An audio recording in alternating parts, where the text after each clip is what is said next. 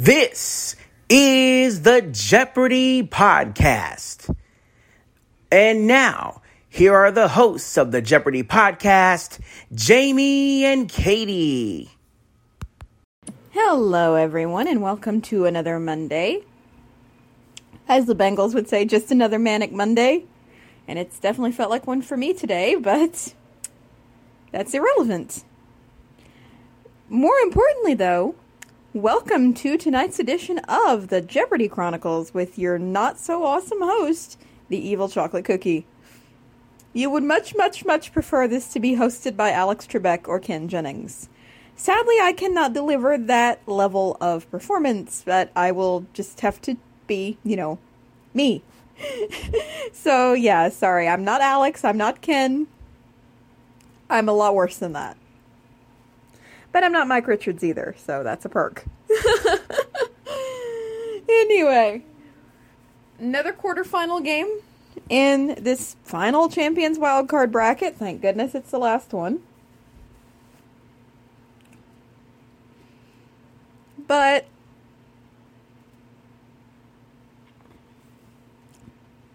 anyway, let's get into it. One of the contestants has a difficult name, but this one I'm going to try. Some of them have been too difficult for me to manage because I was afraid I'd butcher them.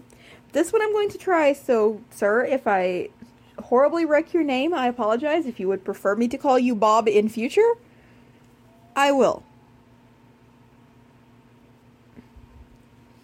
Because like I told you guys before, if I cannot pronounce your name and you are a dude, your name is Bob.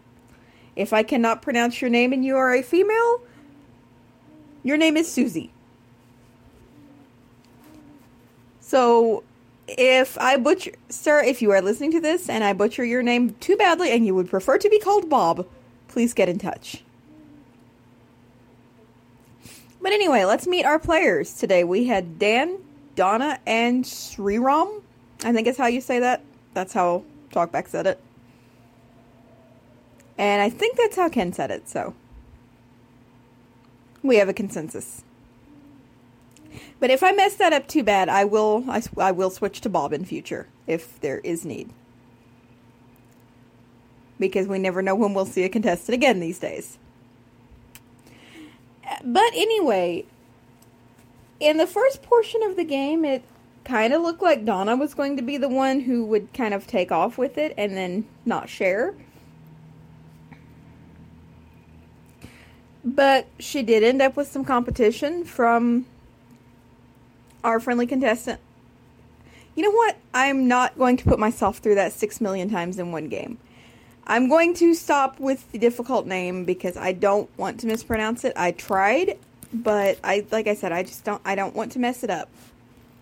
So, my friend, for the rest of the episode, your name is Bob. So, the contestant I just sent that message to ended up giving Donna some competition. Poor Dan just kind of got stuck in the background for a while. Donna ended up with a daily double that she missed.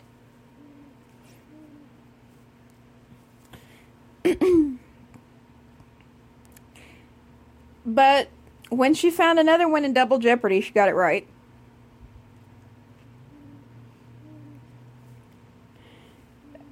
And Dan got the other one, which is awesome because he managed to come back and, get some money and really get into the game. Donna had the lead going into final, but everybody was in the run-in, so to speak. I kind of blanked on what to say there because I melted my brain trying to make sure I didn't damage someone's name. That's why the Bob system was implemented.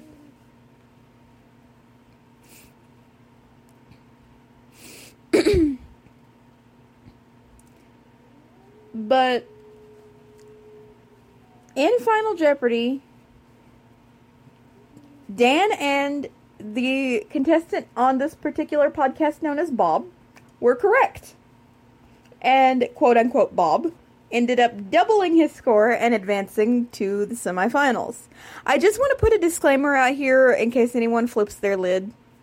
That our contestant's name was not actually Bob tonight. You heard what it was, or at least my best attempt of what it was, earlier in the game, but my worst fear is offending someone by mispronouncing their name.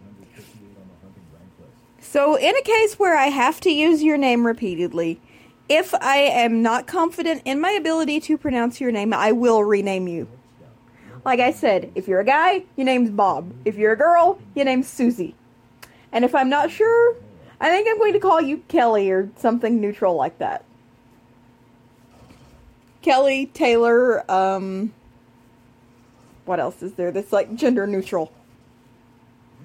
I'm just going to call you something that can go either way if I cannot deduce your gender and it's not made obvious to me.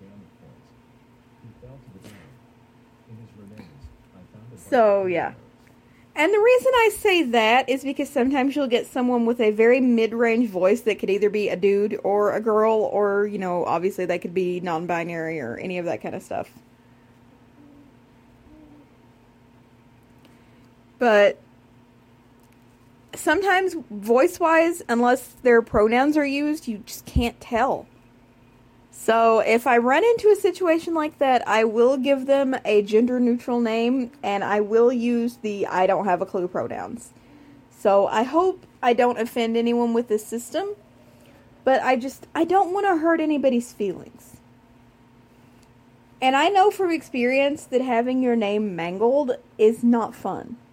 People, when I was little, and still to this day sometimes, people would really butcher my middle name, and I hate it. Every time someone does it, I want to kick them. Like, I seriously want to kick them.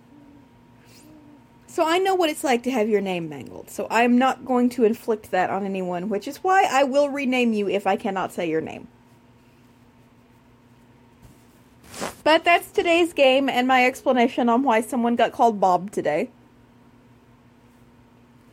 Hoping I wouldn't have to use that, but I did, because I just didn't feel confident enough in my ability to pronounce that name. So yeah, I would rather use the wrong name with an explanation than hurt someone's feelings by mispronouncing their name. So at any rate, I'm going to wrap this thing up, let you folks get on with your life. And I'm going to say good night. Thank you for tuning in, and as Alex would say, so long, everybody.